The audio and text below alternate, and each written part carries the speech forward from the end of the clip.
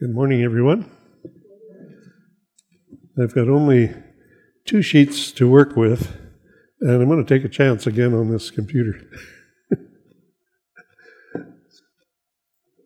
Sometimes it works nicely, and we'll give it a go. So then it might bring up these extra verses that I have quicker.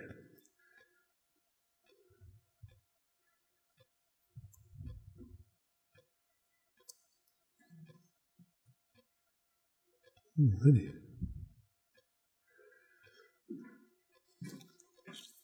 So in looking for the topic and looking for how to integrate it into what I've already talked about a couple of times, the last couple of sermons that I gave were on salvation, actually, and how you could use the verses to witness to somebody that you're near or talking to. And then it's not only the verse, but the idea, the topic, so that you match the topic with the person's knowledge already or their abilities to handle the information that you're giving them.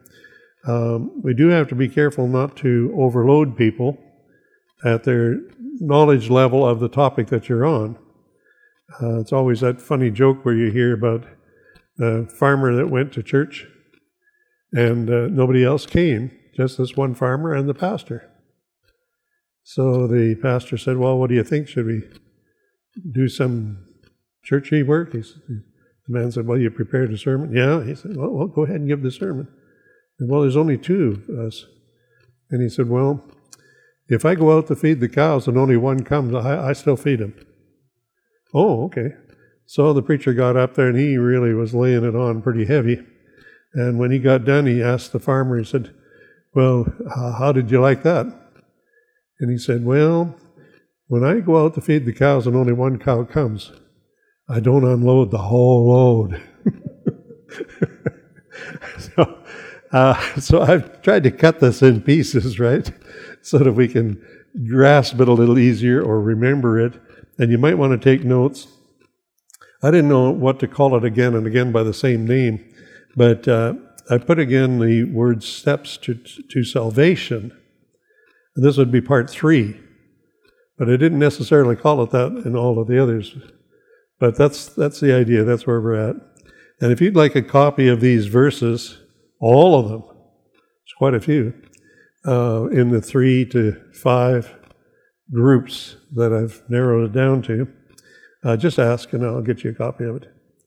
We can copy it here at the church or we can email it to you and so on. So this is still called Steps to Salvation. That's for each individual person to make these steps. One I don't think is in here is baptism. Oh, no, maybe we know that that's automatic.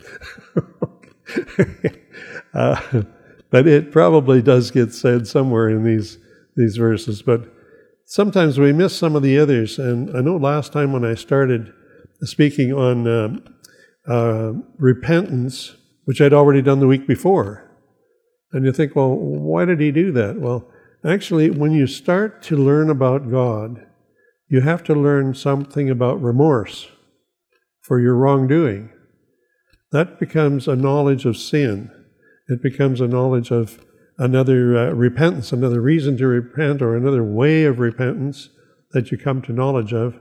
And then, of course, when you read other scriptures or catch some of them here, of the baptism, that you want to make it, give yourself a challenge, you might say, or next step, what's the next basic steps or strengths of steps.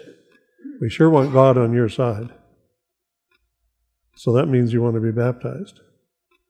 And remember this story in the Bible where the guy was reading while they're going along down the road, and the prophet came to him, and he said, I see you're reading. What are you reading from? What are you reading about?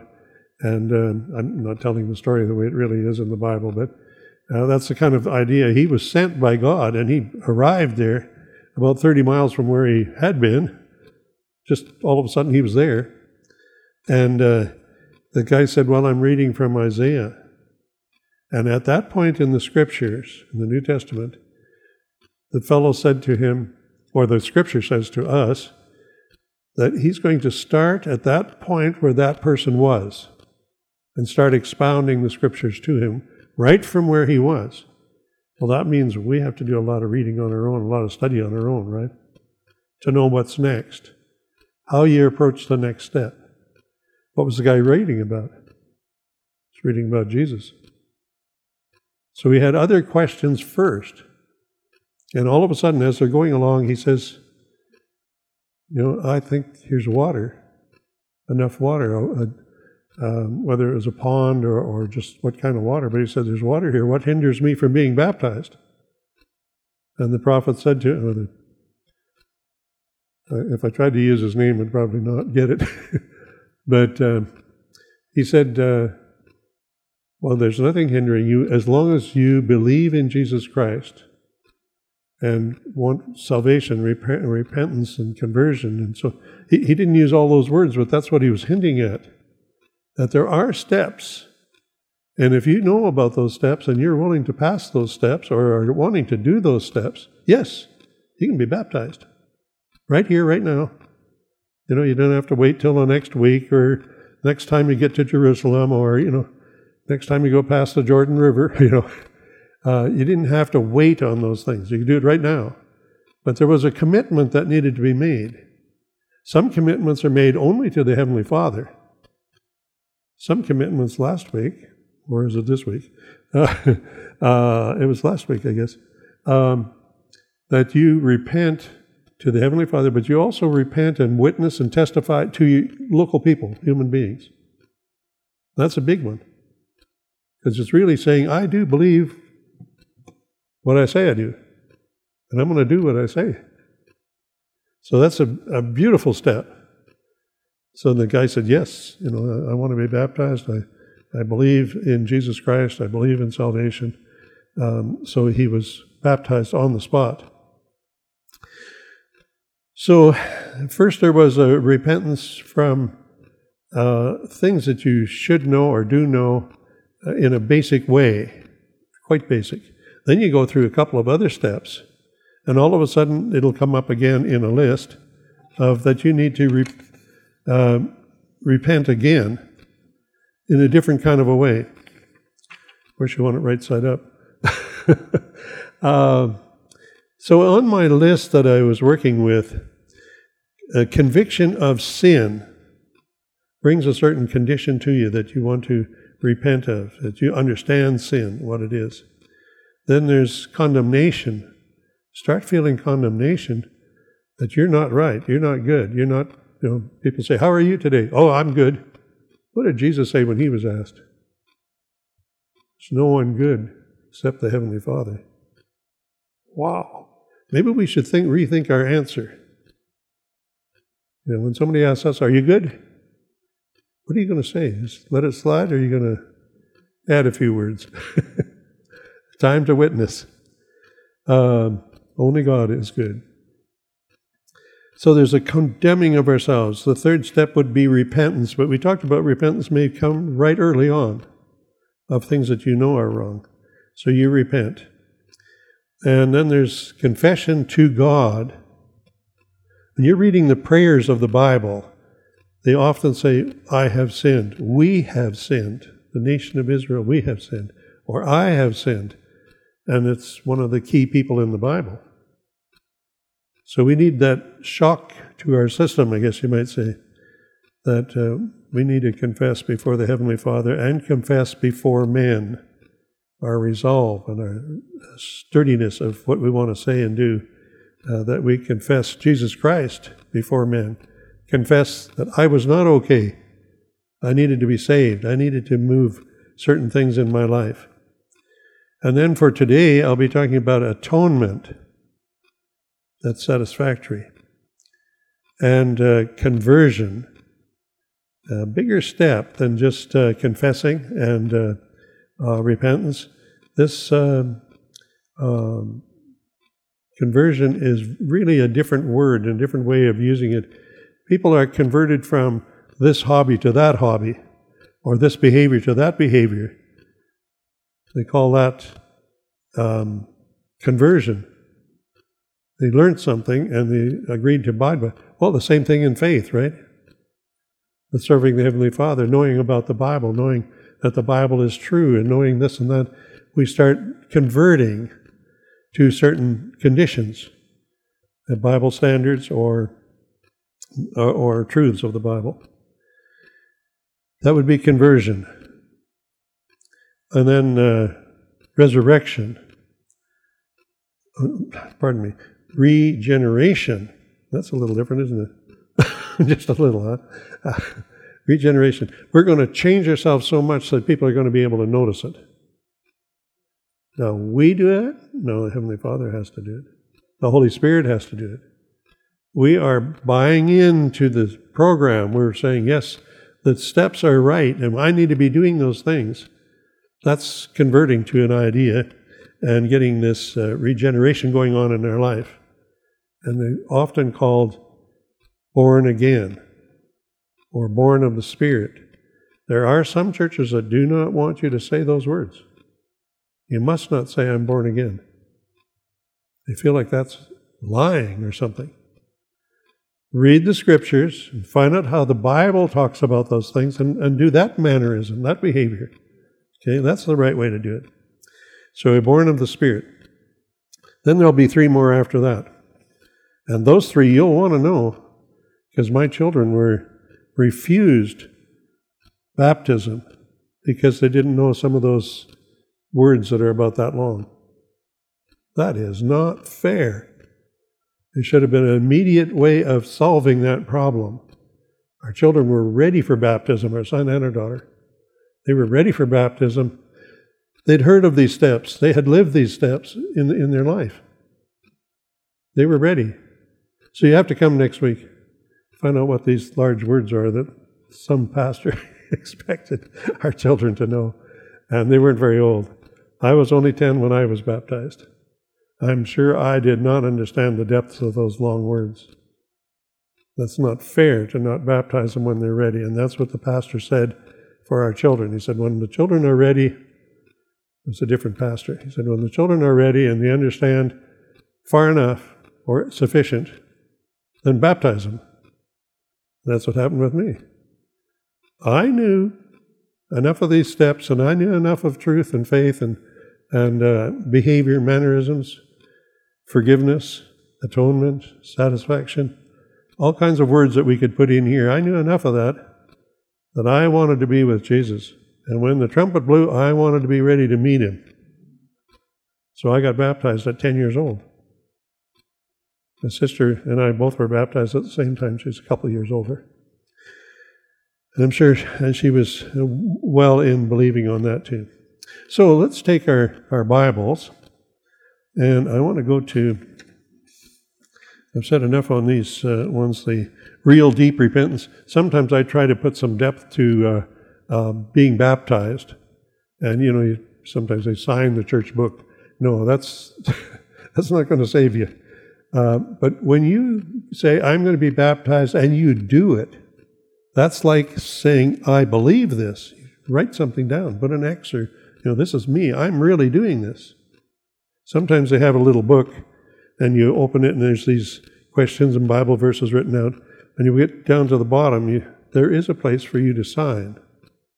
That is for you, not anybody else.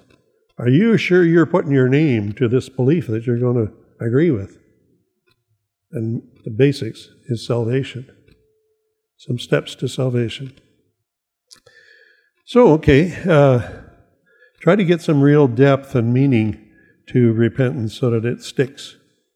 And then, of course, the other things I mentioned about confessing to the Heavenly Father and confessing your faith before others. So here's some I want to go through. Atonement. It's a little bit bigger word. There has to be some satisfaction and recompense for the things that we've done wrong. If possible, you are to fix the problems. Sometimes you can't. People died. Anything could have happened, and you can't go back and fix your problem. That's why it's very important to understand these so that you keep them fixed up while you're going. So you don't have to go back and try to find out who you did what to and what you need to repent of. So just keep those things going. You'll notice in some verses in the scriptures about men that met up with Jesus, and he automatically started saying what he does with his life, trying to not excuse himself, but trying to say, I really do believe this. This is how I do it. I've given this money to those people. I've given that. I don't defraud people. I don't be fraudulent with people. He's trying to make a repentance, you might say, though he was past that point. But he wanted to make sure that Jesus knew. Repenting before the Heavenly Father, repenting from before Jesus. Those are all important. And then reconciliation between God and man. How does that happen? Through Jesus Christ. So we want to look at some verses. Let's see if I can find... put this down here. I'm going to take a chance. I'm hopeful. Romans 5. I went Romans 5 and verse 9.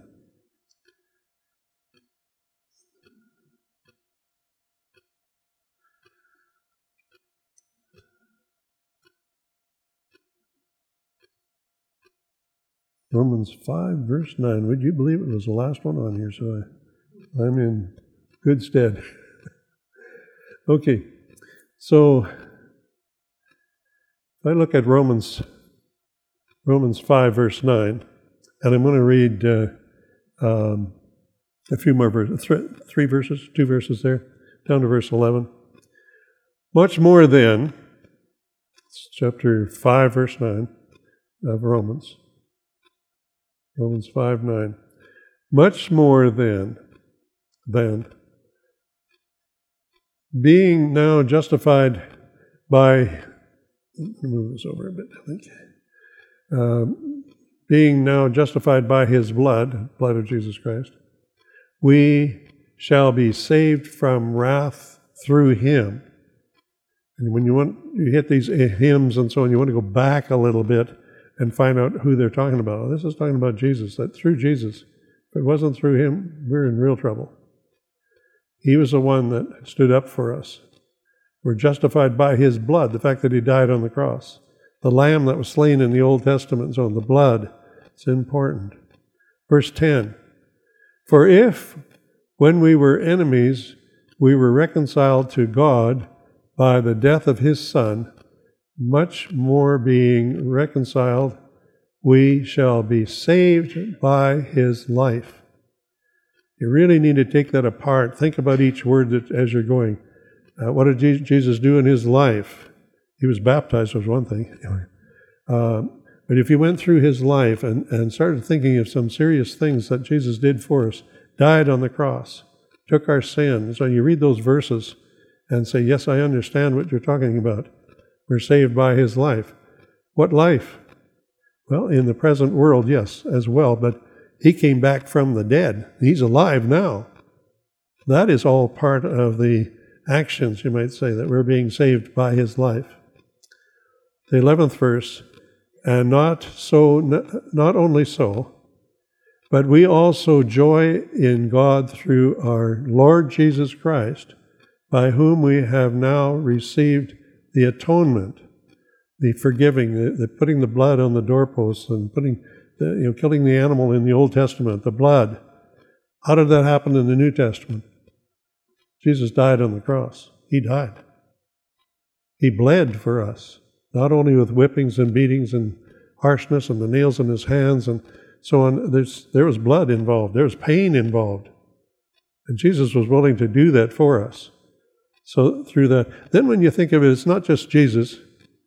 I like the way that it's said, though, in the King James. Lord Jesus Christ. Is Jesus your Lord? You have to do what your master tells you, and that would make him a Lord. Do you place him that high in control over your life? Is he your Lord? And Jesus was his name, earthly name, and Christ means Messiah, the one that can save you, can take away your sins. So Jesus Christ, that's the right way of putting it. And putting Lord in front of it, meaning that much more power to it, that much more strength to it. So that's being reconciled to God. When you start believing that is a truth and being able to tell others, showing that you do believe it, it's the reconciliation between God, the Heavenly Father, and mankind, which Jesus was that in-between. He was the one that could do that. Okay, now if we go to John 17, verse 21.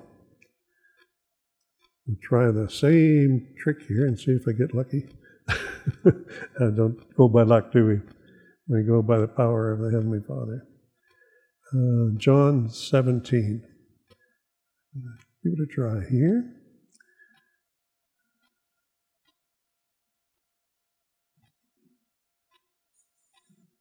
I don't think I got lucky on that one. I did not. Okay, let's go to John in the Scriptures. John 17.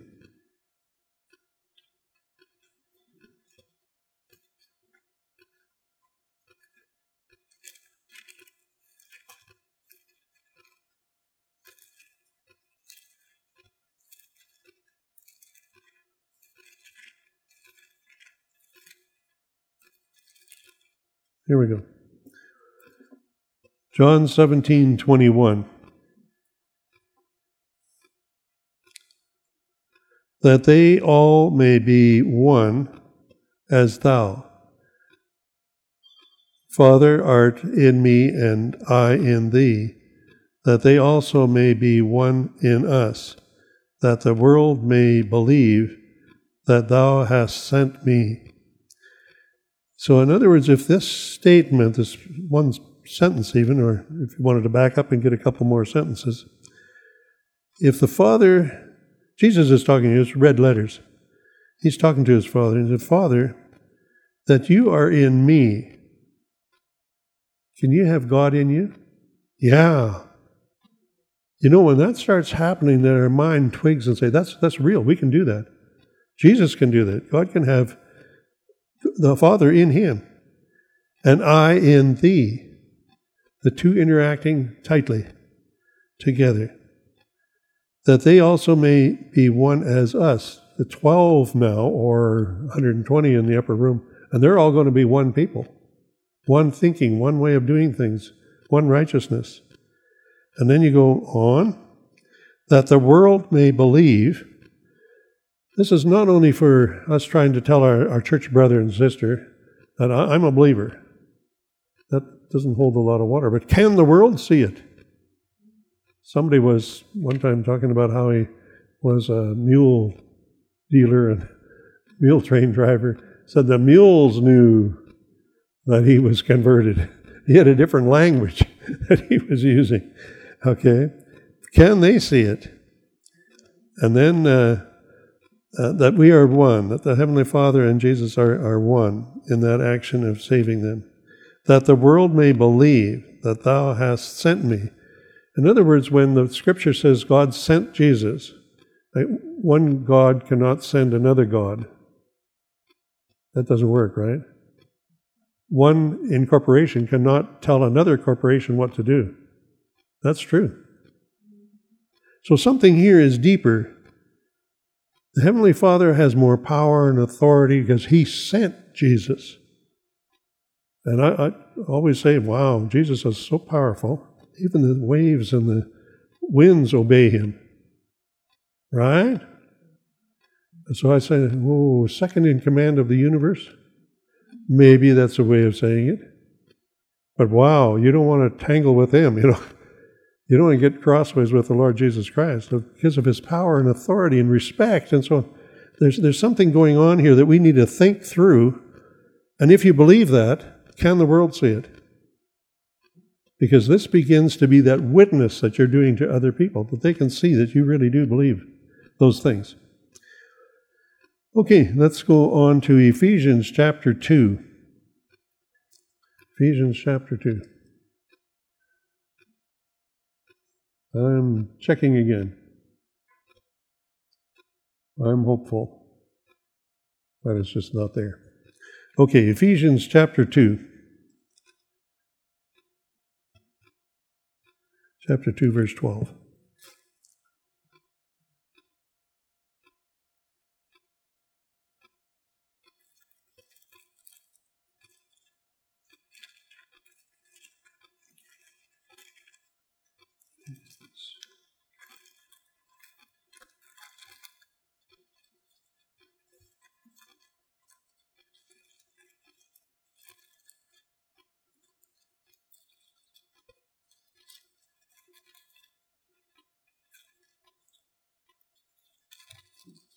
Ephesians. Got it. I put little papers in there to kind of help so that I can get there fairly quickly. Ephesians chapter 2 and verse 12, and then I'm going to read down just a little ways. Chapter 2 and verse 12. Okay, let's take it from 12. That at that time ye were without Christ, being aliens from the commonwealth of Israel and strangers from the covenant of promise, having no hope and without God in the world. This is how everybody starts, right? Nobody's born with a silver spoon in their mouth. We're all sinners. We have to come to Christ and accept Christ, and we have to make these steps. There was a time when you were without Christ, before you accepted Christ as your Savior, without having Christ in you. These Ephesians were like that. Remember when they chanted and they wanted their goddess and so on? They were not born with a silver spoon. They were aliens. You know, this hits me pretty strong because I was an alien to the United States. Right? And I was in the Commonwealth of a country of Commonwealth countries that Israel was also in Canada and so on. And I was a stranger. When the Bible uses stranger, it means you're a foreigner. You're from another country. That's true, I was. Wow. Okay. And I was also from an alien to a stranger from the covenants of promise. That was not Israel that I had any knowledge of. There might have been a sprinkle of blood there somewhere along the line, but that's not what saves you. So I was without those promises. So the promises in the Bible didn't mean anything to me. It didn't belong to me. They belonged to somebody else. But when you accept Christ as your Savior, those blessings, those promises belong to you. And that's what he's pointing out here. These people were aliens and strangers, and they were not without hope. I mean, oh man, you're outside of the fence. You don't get salvation. When it goes by, you don't get it. That's important to understand that when you're coming to Christ and accepting Him as your Savior, that you were in a bad way. There's nothing there for you. It didn't belong to you. But what about now? But now in Christ Jesus, ye who were sometimes were far off, are made nigh, brought close, by the blood of Christ. That blood was for everybody. When Jesus gave His life, it was for everybody, if they want it. If they don't want it, it's not pushed on you. Okay? You accept Jesus as your Savior on a one-on-one basis. So he's saying that you were far off. You didn't get this. You didn't accept it. You weren't even involved because Israel were the only ones. You'd have to become Hebrew first and do all the Jewish customs and traditions, and then you maybe could join. In fact, they've got a way of you joining now. You have to study these certain books to be Hebrew, to be Jewish. You have to study these certain books. And then you have a test, and you're supposed to fail because you have to do the test 3 times before they'll accept you. What chapter was that? There isn't one. That's not in the Bible. Okay. So anyway, here you go. Next verse is verse 14. For He is our peace. Jesus is our peace. Who hath made both one and hath broken down the middle wall of partition between us. There's this barrier between the Hebrew people and the Gentile people. There's a barrier there. There's a barrier then automatically between the Heavenly Father and the Jewish people. There's a barrier there that we don't fit into. But he said, now the middle wall is broken down. There's not going to be any Jews and Greeks and Romans and all of this sort of thing. We're all one in Christ. Having abolished in his flesh the enmity, even the law of commandments contained in ordinances, for to make in himself of twain one new man, so making peace. These words are a little bit sometimes not as easy to follow straight through. So this fence, this barrier, has been broken down by Christ being the in-between. He's the mediator between God and man. And that he might reconcile both unto God in one body by the cross, having slain the enmity thereby, and came and preached peace. Jesus preached peace to you which were far off, and to them that are nigh, were nigh. For through him we both have access to one Spirit unto the Father. We have access to the Father through the Holy Spirit, through Jesus Christ. We have access. Now, therefore, ye are no more strangers and foreigners, but citizens, fellow citizens. It was really different when you do become a fellow citizen of the United States.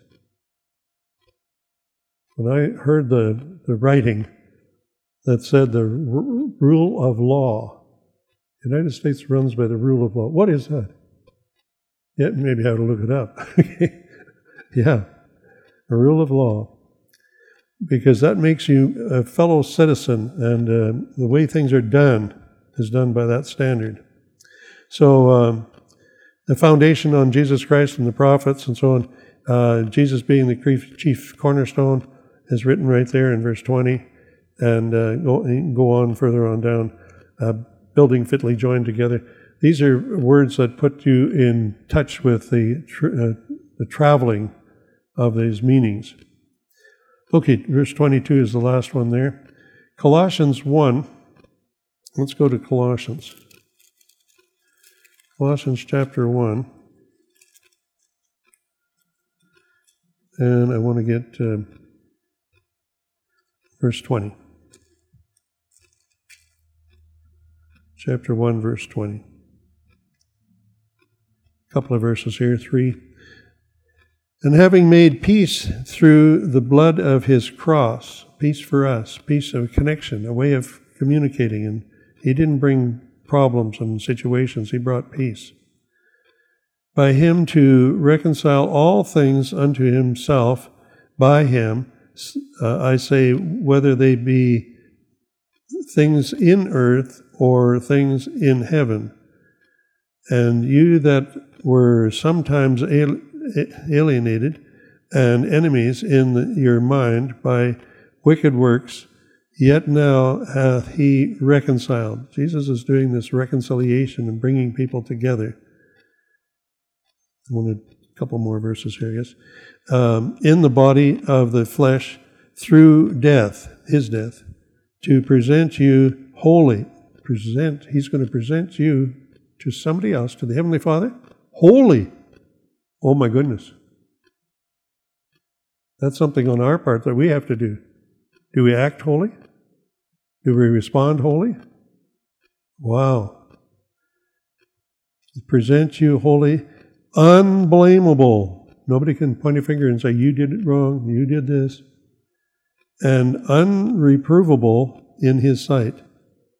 If ye continue in the faith, grounded and settled, and be not moved away from the hope of the gospel, the whole story of the gospel, we'll need to look that up, figure it out, which ye have heard and which was preached to every creature which is under heaven, whereby I, Paul, am made a minister. He's a minister, a person that's a helper, communicator, does things for a master.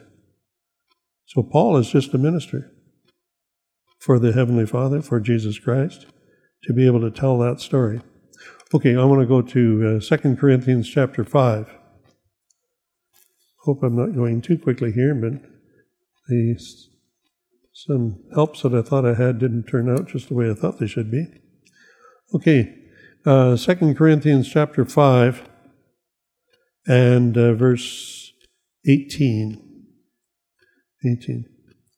And all things are of God, who hath reconciled us to himself by Jesus Christ. The Heavenly Father made this plan, and he wanted to get these people reconciled so that their punishment is wiped out, it's gone. But how did he get that gone? Through Jesus Christ and his death on the cross. And hath given to us the ministry of reconciliation. That's our job. We need to find other people and get them to know how to reconcile themselves with the Heavenly Father. How do you get right with God? How do you get right with Jesus Christ? Verse 19. To wit, that God was in Christ, reconciling the world unto himself. The Heavenly Father is doing this to reconcile the world to himself through Jesus Christ.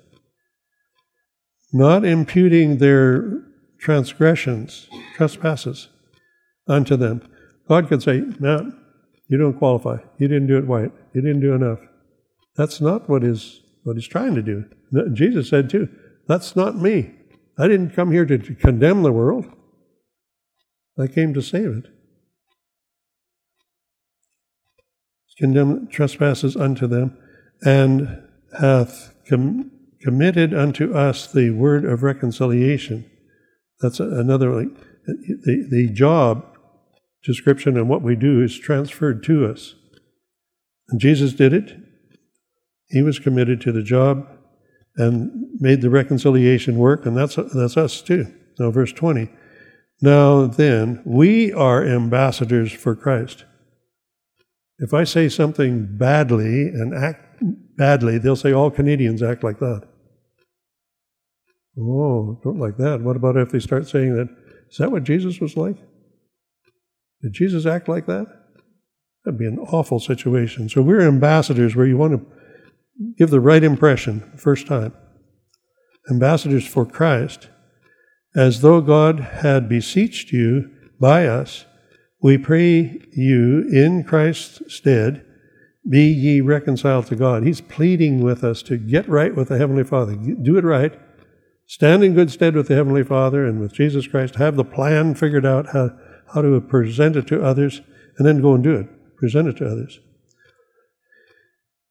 For he hath made him to be sin. Now you have to go back and start thinking, which him? Him is Jesus Christ, because he died on the cross. So this him is Jesus Christ. For he, the Heavenly Father, God, hath made him, Jesus Christ, to be sin for us. He was going to have to take the punishment of sin. That's the way it works out. If somebody else was going to take the punishment for your crime, and if it was death, that's what they have to do. They have to take that death. Jesus did that for us, so that we don't have to die. Wow. For sin. So he, Jesus Christ, hath made him, or God has made Jesus Christ to be sin for us, who knew no sin. Jesus did not sin. That we might be made the righteousness of God in him. Righteousness. This is holy talk. We're going to be that kind of measurement that we're fighting for and working toward? Yeah. There's other verses that says that we're supposed to be perfect. Sin-free. Read one here already. What was the word? Unblameable. Can't be accused of anything because you did it right the first time. Yeah, this is what is expected for us to do. That when we get right with God, and I'm going to have to end here in just moments, when we get right with God, we need to do a real good job of it. Make sure God loves us and cares for us, not just because of some phony thing about our life, that we got fingernails. Yeah, I guess we all have that. That's not the idea. We need to live such that we can serve the Heavenly Father, that we would be a pleasure to the Heavenly Father and a pleasure to Jesus Christ. We get some goodies along the way, right? Yep, we do. But we need to be proving God by doing those blessings that are there. Again, one story I heard is two guys walking down the road, and the one guy says, "Oh, just a minute, I got to take a break here." He said, "There's a church here, I need to go in." And so he went into the church, and he came back out, and the guy said, "Why did you do that?" He said, "Well, when they carry me in, I don't want God to say, 'Who is it?'" He needed to be known of the Heavenly Father, and vice versa, right? He needs to be known of God, loved of God, servant of Jesus Christ, servant of the Heavenly Father. And then that question won't come up, right? Okay, I'm going to have to end for today, but we still have conversion with a divine law and be an agent of that conversion, and then regeneration happens too. So I'm going to end here for today. May God bless you.